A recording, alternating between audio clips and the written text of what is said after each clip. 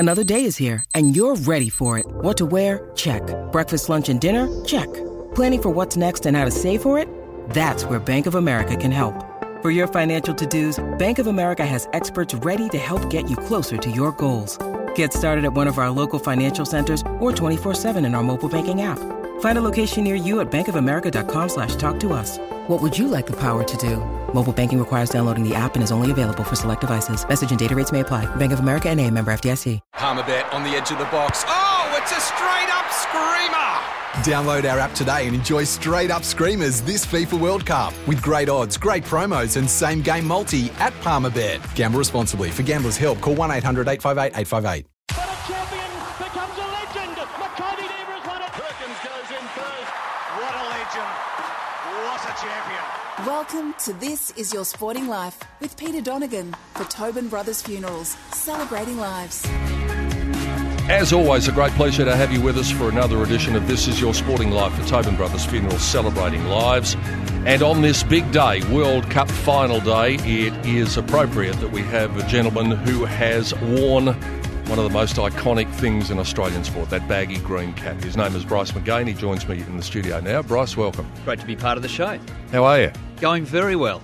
I spoke to Simon O'Donnell at the start of this World Cup, and we talked about Warner and Smith coming back into the team and whether this would be the real catalyst for forgiveness. Do you think it's worked out that way? I think it has. And I think that the way that they've been able to behave, certainly within the group, they've just got down and got the job done. That's been what's important. There's been no more of the silly going off on a tangent and press this and how they're feeling about things that happened in the past. They've just got on with what's required, and I think that's a much better way for a team to work cohesively. That can really break away teams, of course, if people are off doing their own thing and doing what's in their best interest rather than what's in the team's best interest. So it's been pleasing the way they've come back in. There's no question their class. They are world-class performers, and they've been able to show that at the highest level with the biggest pressure in a World Cup. We've seen a couple of things evolve in this World Cup, Bryce. One which is probably not in your wheelhouse, and that is the bouncer. They've been using the short ball with great effect, but the other thing is we've seen spin to open a few times in 50-over games. I'm sure that gladdens your heart. It sure does. And the evolution of it, I remember having a conversation a number of years ago with the great Terry Jenner, who's been such a major influence for Shane Warne, and he was talking when T20 came in, when it was state versus state. He said, well, that's the end of you, Bryce. That's the end of the spinner. The leg spinner won't survive in this. I said, well, hang on, Terry. We've got to adapt. We've got to find different ways. We can't bowl the perfect leg spinner that which was probably Shane Warne's Mike Gadding ball. There you go. That's Exhibit A. That's how to bowl leg spin. It flight it up and drifts and turns, and we've got to adapt. So sometimes we've got to bowl differently. We've got to bowl into the wicket, but then we can change it up with those things. But I just wanted to keep pushing to him, saying that, we have the best skill set to do it. We don't just bowl fast and do one thing. And you see the quicks now, they're changing up their change of pace and being able to get the ball to move in the air as it lands. So they're probably reflecting what the spinners are doing. But in the top 10 in white ball cricket, top 10 bowlers in the world, most of them are leg spinners, particularly around T20 where the batsmen are going super hard. So I guess it's evolved. As spinners, you've got to be a thinker. You've got to be able to consider what's going on. You've got to read what the batsman's doing. And it's good to see that spin certainly hasn't died. It's thrived in the white ball era. We'll touch on that a little bit later in the chat about spin bowling and your philosophies about it and how difficult an art it is. You mentioned the name Terry Jenner. We know his association with Warnie. How much did you have to do with him as you were coming up through the ranks, eventually going on to play Test cricket? Well, for Cricket Australia, they employed him for a period of time to go around to each state and deal with each spin. I saw him for the first time, and it was probably the first real bit of coaching that I'd got at that in-depth technical level. I was 28 years old, so it's the first bit of coaching I'd had. I'd sort of been working it out my own way largely from there. Had some supportive coaches who backed what I did, but no one really knew spin bowling like a Terry Jenner, who'd really analysed how to go about it and how to explain it. So they'd have these camps, these spin weeks, and so they'd get players from all around each state, and they'd all meet. And it was the last time they had that in Adelaide was when before they moved up to to the Centre of Excellence up in Brisbane. So that was the first time I came across him. And then following years after that was outlining he'd go to each state and help out there. But for most of my career at that stage, I wasn't really in the picture. I hadn't come through any pathway thing. I was 10 years older than most of the people that was on those spin weeks, so I was probably a bit unfashionable. But he did point it out, and it was probably about day 3 where he said, look, and I was doing a lot of things that weren't really helping me bowl good spin. I was coming in on angles and different things like that. And he just explained it to me and said, well, these are the things, this is a foundation of bowling good spin. Once I knew that, it happened to be 18 months later, I played for Victoria. So once I learnt the things that I needed to do that are going to help me, and I understood why, then it made a big difference to my practice and how I prepared to be the best I could. One of the things that TJ was regarded for, apart from his insight into the game, was the fact that he called a spade a dirty, great bloody shovel. He was not backward in coming forward with most of his opinions. Was he like that with you? If you were doing something wrong, that it would be told to you in no uncertain terms? And that was probably the most abrupt thing in that first time I caught up in that week, because they were looking for the next Shane Warne. They weren't looking for someone who's just a few years younger. That's definitely for sure. They were looking for someone who was 16, 17, 18, that potential, and they can really blossom, not a 28-year-old who's wheeling away and trying to perfect his game, much later than what they were looking. So he was pretty direct. He just said, look, what you're doing there is crap. Fundamentally, it's not helping you. You're working against yourself. These are the things you need to really work with. He showed me some vision, explained it, some vision of me bowling, and then explained what he would expect to improve me. But it was really direct. It was pretty short, and then I was able to, for a couple of days after that, for the rest of the week, try and work on those new things. And then I just went away and really worked hard at that. So it did make a big difference. I'm forever grateful because he did that. He was very direct. And then in subsequent meetings, he'd catch up. He would never, and even when he was interviewed in the press, when they're talking about all the other spinners that were floating around at the time, he'd say, well, he's got to get more wickets. He's got to perform. And, a lot of that was directed. He never really...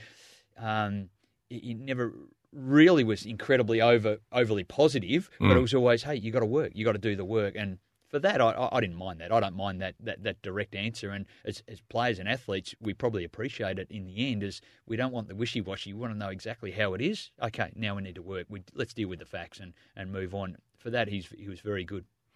It must have been an interesting mindset for you because of what you just spoke about. The fact that they're looking for the 16 or 17-year-old emerging talent, and here you are, 10 years older than that. Were you aware of people sort of on the periphery saying, why is he bothering? What's he doing at this mature age? Does he think that he's going to be able to make a mark? Or is that something that you were conscious of? Yeah, and it's never really overtly, no one really said that to you, but you get the sense of that's the thing, because you're not getting the opportunity. I played a number of games with Victorian second 11 for a number of years, and they were always sort of looking around. I wouldn't play in a few of them, but then by the end of the season, where they generally play about 4 or 5, by the end of the season, because I was still performing well in Premier Cricket, they go, oh, well, we'll have another look, and then I'd go okay. So I'd have to keep, I guess, proving myself, which sometimes can be a bit exhausting and tiring. And then I guess it was probably my nature, which was more of laid back, relaxed, but internally I had this fire that I believed in myself enormously. So it probably didn't. Look, it was certainly working against the tide. There were no favours, that's for sure. Are you one of these people, and I get the feeling that you are, you're very determined, but you have to be with the path that your career has taken. But was it more a case of the more that people told you that it wasn't going to happen, you were even more determined that it was? Yeah. Internally, yes. I would smile and be very pleasant and respectful. But internally, a lot of the comments drove me to do well. I remember a conversation after I played a few Shield games, and I had a season review with the coaches, and I said, well, what have I got to do to play one-day cricket for Victoria? And they laughed. And that drove me that moment. And then we sort of delved into the conversation, and we'll give you opportunity in the pre-season. We do one-day practice, and this is in the middle of September or even August, the end of August and September. We'd be at Wesley wheeling away, and it's not the best weather, I can assure you, for leg spinners. And it was always freezing cold. We'd have piles of jumpers on. But I wanted to do well in those opportunities, and then the pre-season trips that we would have further north, I wanted to do well in that. And they said, oh, well, we'll give you a chance. There'll be some pre-season games. You'll be right. It was nearly dismissive. So for the whole winter, that was a fire that really drove drove me to perform well, extra bowling, extra fitness, because it wasn't going to be my fitness that was going to rule me out. I wasn't going to be unfit. I was going to be as fit as I possibly could be. So that was one instance where, and along the way that there was a number of those that really drove me to just keep driving and see how I could be the best I could possibly be. I want to read you a quote from Cricinfo, ESPN Cricinfo, about you. It says, Bryce refused to believe that he couldn't make it. He used the TV slow-mo and super long lens close-ups. He stayed sober, learnt from every spinner he could and forced himself to be better. He refused to be just mediocre because Bryce had a dream. It's a dream that every one of us has had. The difference is we don't believe, we don't hang in, we don't improve, and we end up just moving on. Does that sum it up? Pretty well. It does. Yeah, that's how it was. I made some choices in my late 20s. I was still playing local footy at 29. That wasn't helping my cricket at all. So that was nearly a forced put that to one side and get serious about what you're doing. I got bopped in the face in my last game, and through circumstance, that was the end of that. So a few surgeries to fix a wonky nose and whatnot. But then it was just, okay, we'll focus on something now. Give your cricket a real go. So what is it? What are the things that aren't helping you? Well, the socialising isn't going to help you, and that was just catching up with mates. That's all that was. That wasn't necessarily being on the tear all the time, but it was. I had a young kid, a young son Liam. I was married at 27, so what are the things that are going to matter to me? Well, it is about family, and it is about getting the best out of myself. That's not helping. Those things will, and really realigned what I wanted to do. And it was around once I did get a little bit of coaching, as I mentioned before, and that then set up the pathway to get the best out of myself. Now, it didn't happen immediately, but and then once you get a game at state level, it's hard to stay there too. So I'd played 3 games and then had to go back to Premier Cricket for 4 years before I then reloaded again when Shane Warne retired. Victoria were expecting him to come back in, and so I sort of got back into the swing of things then. But I think it does sum it up pretty well. It's been a journey. There's no doubt about that. So inevitably, if you're in the situation, Bryce, where you, I don't know, give it a mountain climbing analogy. If you're climbing Everest and you get to base camp and you fall down, you have to climb up to base camp again. Inevitably, there are going to be moments surely along the way where you think, why am I doing this? Did you ever question yourself? Did you ever think, no, this is just a dream, it's not going to happen? Well, my vision was never really, I'm going to play cricket for Australia. It was just to try and be the best I could possibly be. And that's always been the supportive part of when I was younger playing cricket at Mornington. I just wanted to be the best I could be, and maybe I'll even play in the first at Mornington. That'd be great. And I ended up doing that and had the support of a great coach there in Peter Buchanan, who helped me a long way. And he said a lot of these things. It's just about you being your best. Don't think about, well, if I do well here, I'll get to that level. And a lot of players do that, and a lot of players feel that, certainly in the professional levels, that if I do well at state level, then I'll get back in the Australian team, or I'll get a test cap and do that. It was never really my thought. And when I had made the mistake of thinking a little bit like that, my performances really suffered where I was. So it was really about me just being the best I could be and having habits that made me better each time I trained. And that's what drove me. And I guess in some ways when I get asked, often I just go, well, I'm a club cricketer that didn't really know how to stop, because I just wanted to be better each time I went about it. And I guess that's the at the end of it, and finding some motivation to do that, your best just keeps getting better. And in the end, it found my way to playing a test for Australia, which I'm incredibly proud about. But more so than that, playing first-class cricket for Victoria and getting an opportunity to play in England for Essex and those sort of things. And they're just dream stuff as a kid, that we all dream about. But I think the quote you were saying is spot on. I just didn't know when to stop. Just driven by that, I just want to be better, my best version of me. We'll talk about some of those opportunities as the chat progresses. But just finally on this point, I asked you about the naysayers, and there would have been a few along the way, whether they were directly to you or whether they were behind your back. But you mentioned a couple of names that were important in positivity, and I guess you've got to hang on to people like that in the journey, because if you can find someone else to believe with you, then that makes it just that little bit easier along the way. Absolutely, and that encouragement, that support, and they're the ones I did take heed of. They're the ones I absorbed. I read a quote once about Jack Nicklaus. He said, I'm an unbelievable putter, and he just didn't remember missing a putt. He missed truckloads of them in his whole career, but he didn't remember them, and he just let them go and just remembered all the good ones. And I spent a lot of my time playing cricket as a leg spinner. There's plenty of bad balls that come out, but I haven't remembered any of them. I just remember all the good ones. So that's something that struck with me. And being positive and rewarding yourself as you do it.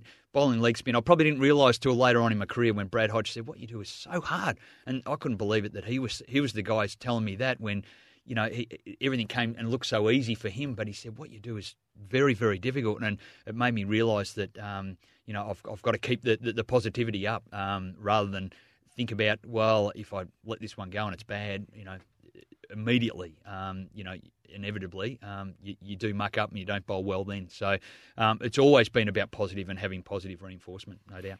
We'll talk about some of those great balls that you bowled, and we won't remember any of the other ones when we come back on the other side of the break. Bryce McGain is my guest on this World Cup final day on This Is Your Sporting Life for Tobin Brothers Funerals, celebrating lives.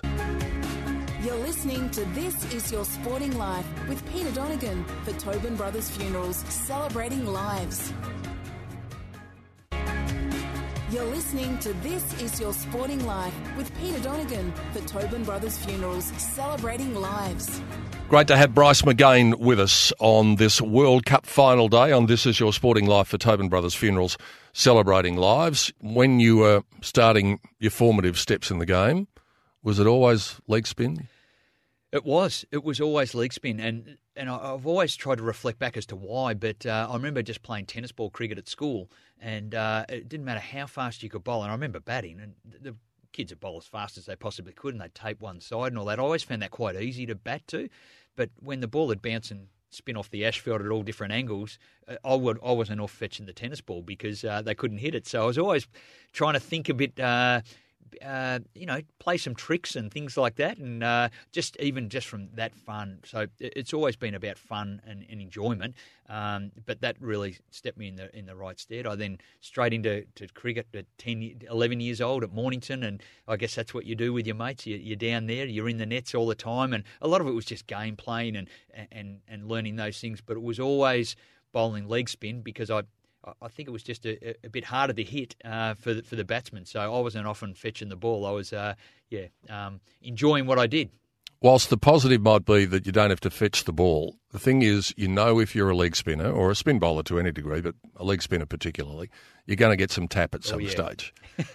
How do you prepare for that mentally? That you're going to have one of those days, and unfortunately we'll talk about one of those days a bit later on. Yeah. How do you prepare yourself for that? That it's going to be sailing over your head on any given day? Well, it's what every batsman likes to do. They like to belt the spinner around. Yeah. So as a young kid, I guess it...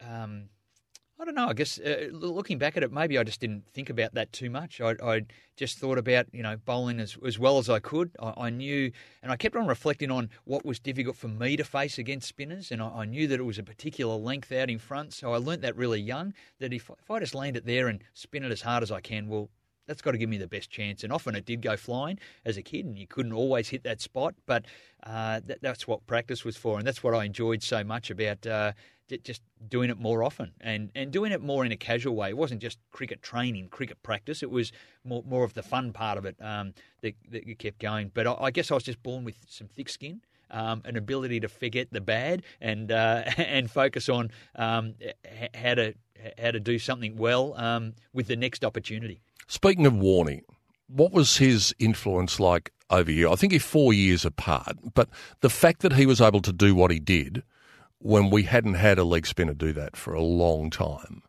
the fact that he was able to do it on the international stage, did that make you more determined that it could be done by someone apart from him, or did you think, well, he's just a freak and I've got to aspire to be somewhere near him? Yeah, I did. There was two of them actually for Victoria early on where I'd go and watch them, and occasionally I'd go and watch their training at the Junction Oval. And that's Peter McIntyre, who played a bit for Victoria, and they were neck and neck, and Peter went to South Australia, and We often laughed even when I remember going over there to the Adelaide Oval. Day 4 was, that's Macca's day, because he'd just clean up and he'd take 6 wickets and South Australia would win. He'd do that regularly, and I've spoken to him subsequently and said that I guess there's a real brotherhood with the spinners, and particularly the leg spinners. But they set a standard of that it is possible, and I guess watching Warnie go about it, particularly in one-day cricket, that was just unheard of. A spinner playing in one-day cricket, and particularly a leg spinner, you want a darting off spinner or someone just fires them in and bowls a bit boring. But this attacking, the method that he turned games in World Cups, when Australia looked down and out, and he would just come on, and the whole team would have this belief, and it was just incredible. And I love the way that he was a match winner. Now, I'm certainly not as flamboyant as what he is. And is anybody? Yeah, I don't think they are. But he set a standard and a belief. And I'd pictured the same sort of deliveries. I haven't bowled a gadding ball to my first ball in Ashes, and I certainly didn't do any of that.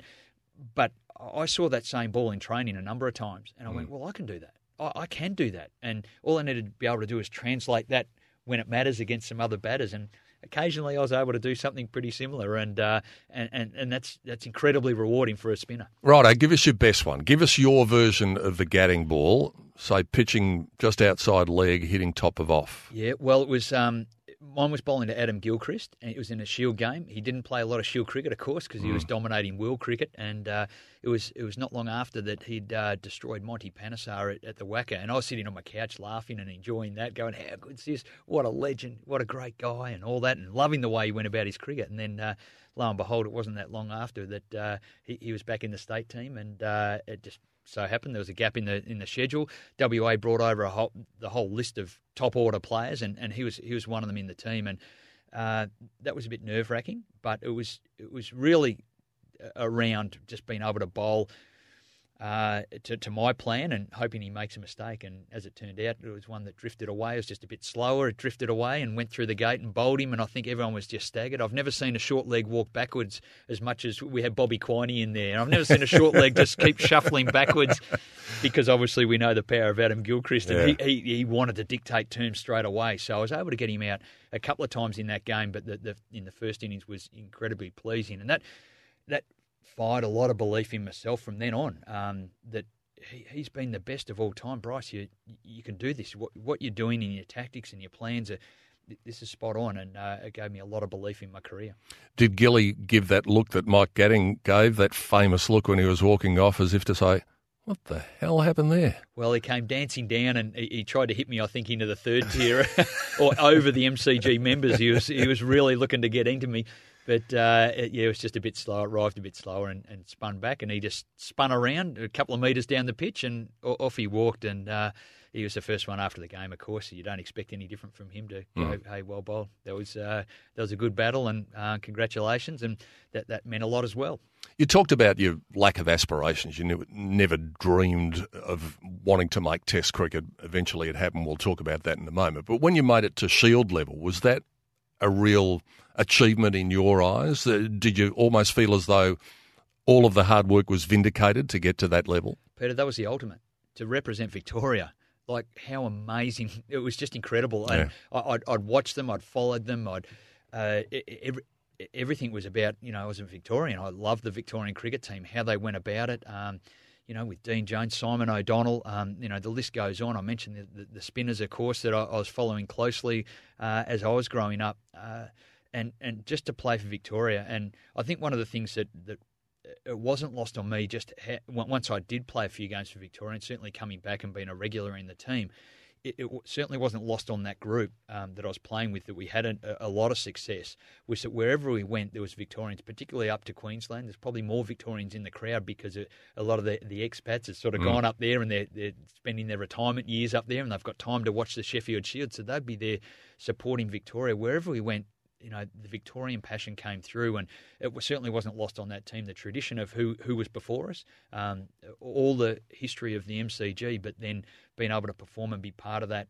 Even just playing one game, that was amazing, but then to play a number more was incredibly exciting. And every time that was incredibly proud for me to have that blue cap and represent my state.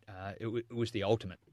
You mentioned the G, Bryce, that famous shrine that those of us who have lived in this city, just adore that place. There's something about it. I've often said that when you go into the MCG, it doesn't matter if there's nobody in there.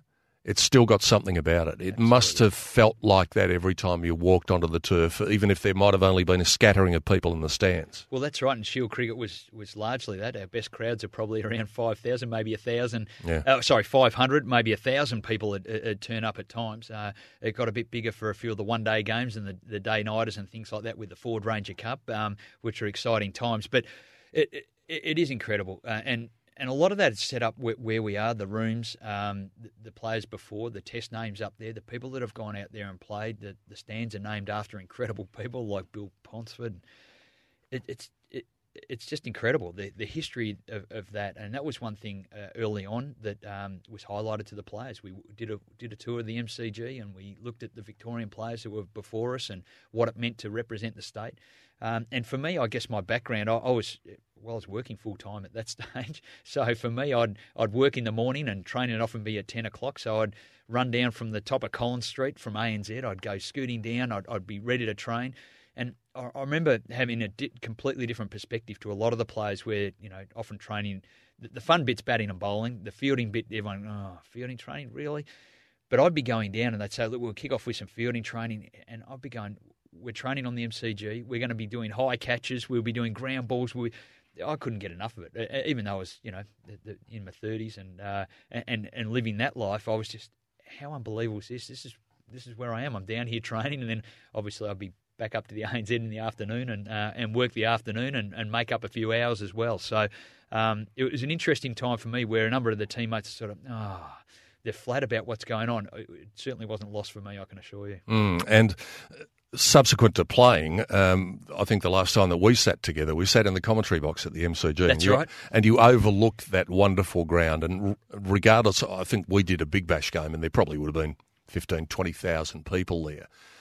But the vibe that even 15 or 20,000 creates is incredible. And when you get something like a Boxing Day test match, makes the hairs on the back of your neck stand up. It's incredible, and I still love going to that. It's a tradition with my son Liam and I. We go to each Boxing Day test, and even just sitting up as a nobody up in the crowd, watching the game. It's that exciting. It really is, and having been close to it, that aside, just being a dad with your son, there's nothing nicer than doing that.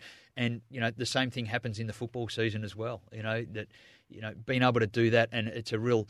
It has a great family atmosphere. It has a great history. And all around the world, every cricketer says exactly the same. So wherever I've been, they ask the same questions. The MCG, what's it like playing there? That's your home ground. I guess it's similar to what the Middlesex players might be with Lords. Yeah. What's it like? And it's certainly not lost on the players, I can assure you. It wasn't lost on me. Well, I'm going to pick you up on one thing you said when you talk Sure. about being at the MCG and you talk about being a nobody.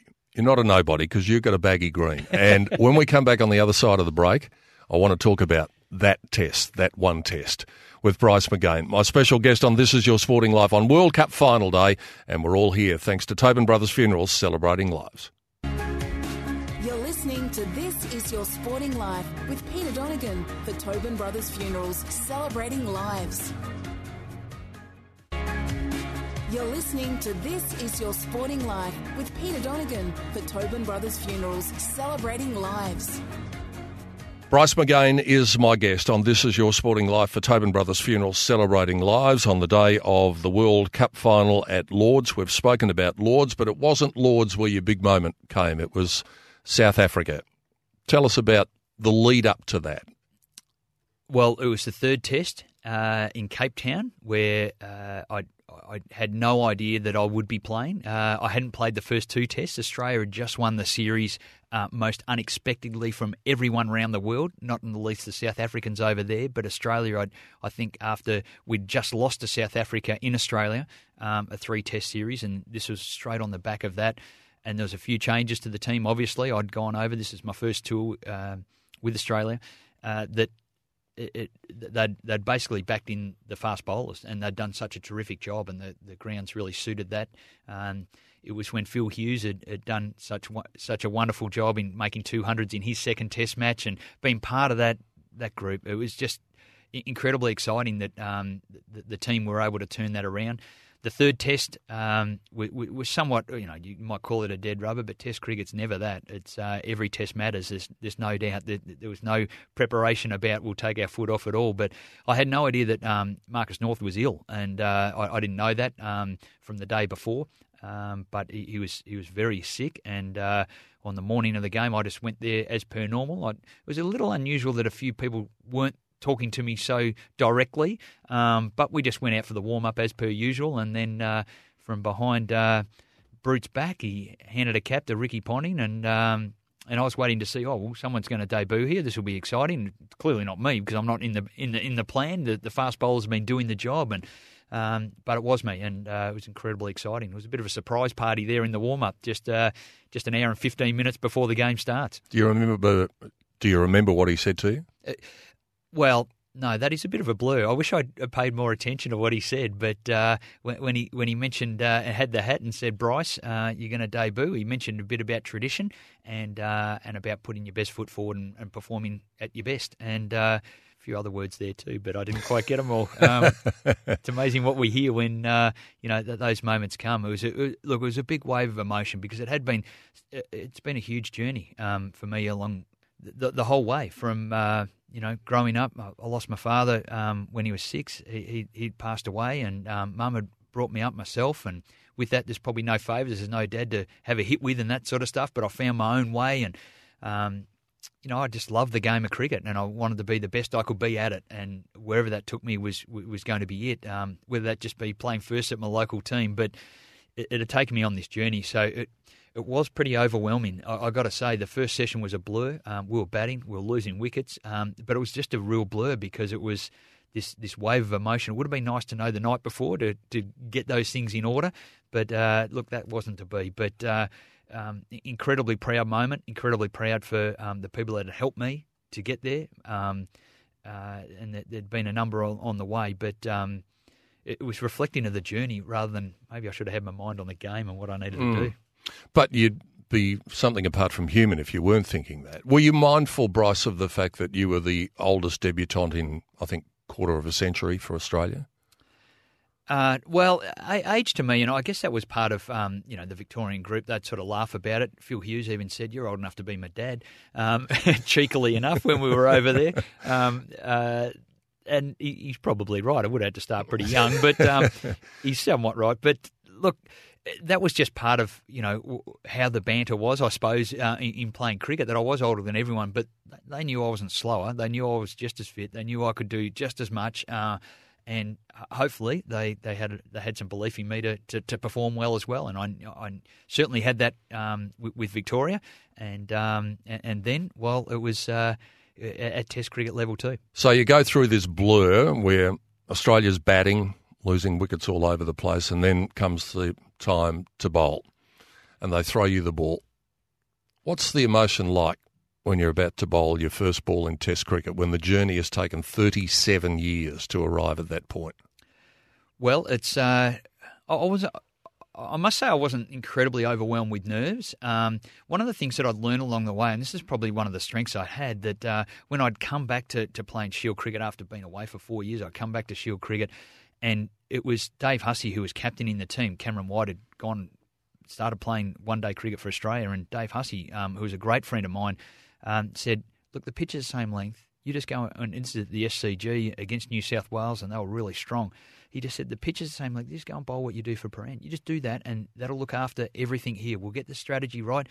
You run your strategy. I'll back it up, and away we go. And that was a great lesson in leadership for me. It just instilled me with an enormous amount of confidence. So with that in mind, it was a similar approach I had with the first over I bowled there.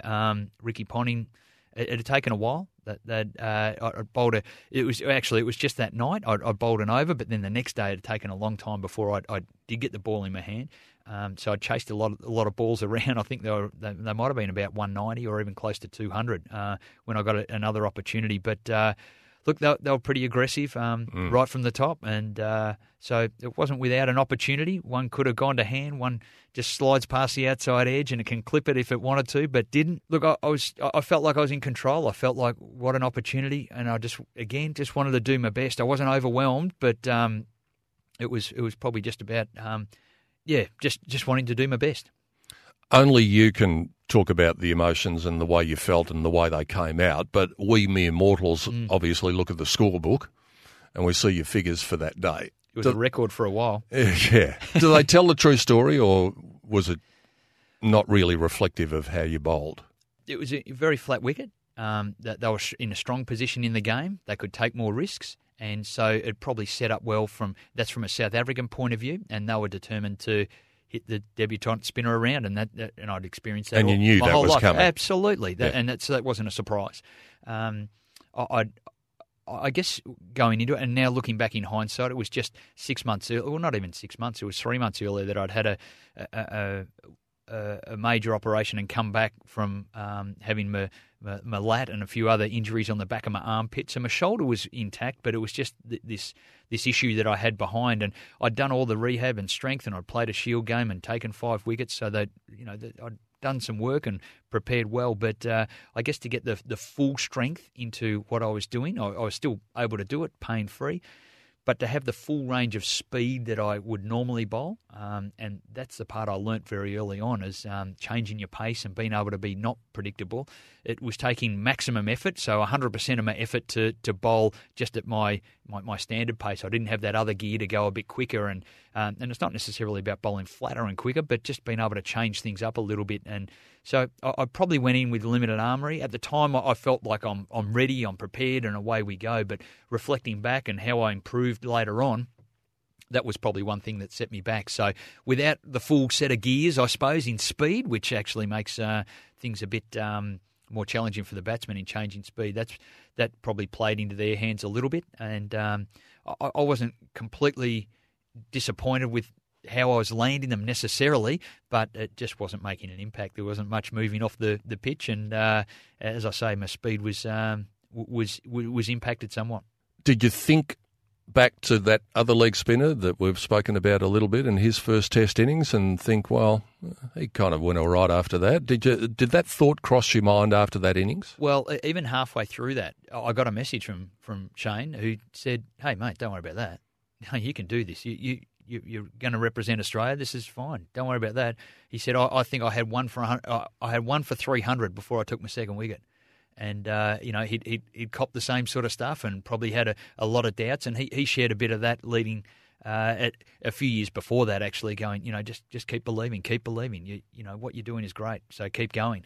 But that message was nice to get. Was plenty of support. So I anticipated from there that I was hoping there might have been another opportunity. But as it turned out in that game, we only bowled for one innings. We were comprehensively beaten. They scored over 600. A.B. de Villiers got 160. Jacques Kellis got 100. Prince got 100. So they all, we all suffered a bit. But I did set the record for on debut, the highest runs against. That was picked up off me most recently, or just a few years ago, which I was happy to hand over. You obviously were hoping for another opportunity. Were you surprised that was your one and only Test match? At the time, I was probably surprised that I'd done, I guess, the body of work to get to that point and be acknowledged as, well, that's who we're going with. But to just bowl one innings to then go, well, and the conditions in the game and all the circumstances to go, no, look, he was in our best then. Maybe we do take him to England. There was an Ashes tour after that. Was a bit disappointing. But that's the way it goes sometimes. Sometimes it is just one go, and there's lots of players for Australia that have played one Test, and that's how it's been. Some have performed pretty well and just played one Test. Some, and it probably is on the back of the performance where they've gone, no, look, well, what's the point? He's 37. He's debuted pretty old. Let's go to the young bloke. We've seen enough. And ultimately, that's what the decision was made. That's out of your hands, and cricket's a bit like that. It's not an individual sport; it's a team sport. Someone else makes those decisions for you, and I thought I could perform well, given another opportunity, and would have loved to have played in England on some of the pitches there, of course, wearing wickets over there, and the little stint that I had with Essex, proved in my mind that this is a great place to be bowling spin. Yeah. All right, let's take a break and we'll talk about the guys who are going to be wearing the baggy green in the Ashes series coming up very shortly. Hope you're enjoying the chat with Bryce McGain on This Is Your Sporting Life for Tobin Brothers Funerals, celebrating lives. Back to wrap things up with Bryce on the other side of the break. You're listening to This Is Your Sporting Life with Peter Donegan for Tobin Brothers Funerals, celebrating lives. Our final segment with Bryce McGain on This Is Your Sporting Life for Tobin Brothers Funeral, celebrating lives. So eventually, after one test, the test career comes to an end. Are you satisfied? Do you sit back satisfied that you got every drop out of the lemon as you look back on your career, both at Shield level and that one test? Yeah, most definitely. I'm really fulfilled with what I was able to do as a club cricketer who didn't know when to stop. So for me, that's incredibly rewarding. I'm really proud of representing Australia. I'm not ashamed that for every ball I bowled for Australia, it didn't work out on the day. But I'm certainly not ashamed about performing and the journey it took to be able to be selected in the best 11 players for Australia. I'm really proud to be 410, and that's not going to change. I was really pleased after that I was able to perform and win a Sheffield Shield for Victoria, because that was the ultimate as a kid, to play for Victoria, and being able to do that at the MCG and then have opportunities to play cricket in England with Essex, and then further opportunities around T20 to play in India and also South Africa in a Champions League with the Bushrangers. All these unbelievable opportunities. Cricket's been so good to me, and now it's about sharing that with others and hopefully inspiring some young players with the academy programs that I do, and helping them and helping young spinners. I have a real interest in that as well, and helping them be the best they can be. It's been a journey of learning for me, but I'm immensely proud of what I've been able to do. And with those academy programs, do you still see the desire amongst the young girls and boys coming through to play test cricket? Because Big Bash has become the face of Australian cricket, if you like. It's in your face every summer now, and it's gained such a profile. Do you think that passion for the 5-day game is still there? I think it is. I think it is. The ones that really love cricket, and it's probably enlightening them, saying, well, we just need to have a number of different gears and different games you need to play. From a batting perspective, you need to be able to learn the way to hit the ball to 360 degrees, but then you need to know how to bat for a long period of time as well, and these are the skills that are going to help you do that. So that's fundamentally, and from a bowling perspective as well, there's things to learn around that and have the lots of variation, but in Test cricket it's probably about being line and length and being a bit more patient with the way you plan things. So they're the things that we try and teach them, all the things that help them succeed at the end. And hopefully a few people will be sitting up late at night in a few weeks' time with the Ashes series. It'll be interesting, Bryce, to see how the Ashes series is treated, because in some ways, I think a lot of people are worried it might be diluted a bit because of the World Cup immediately preceding it.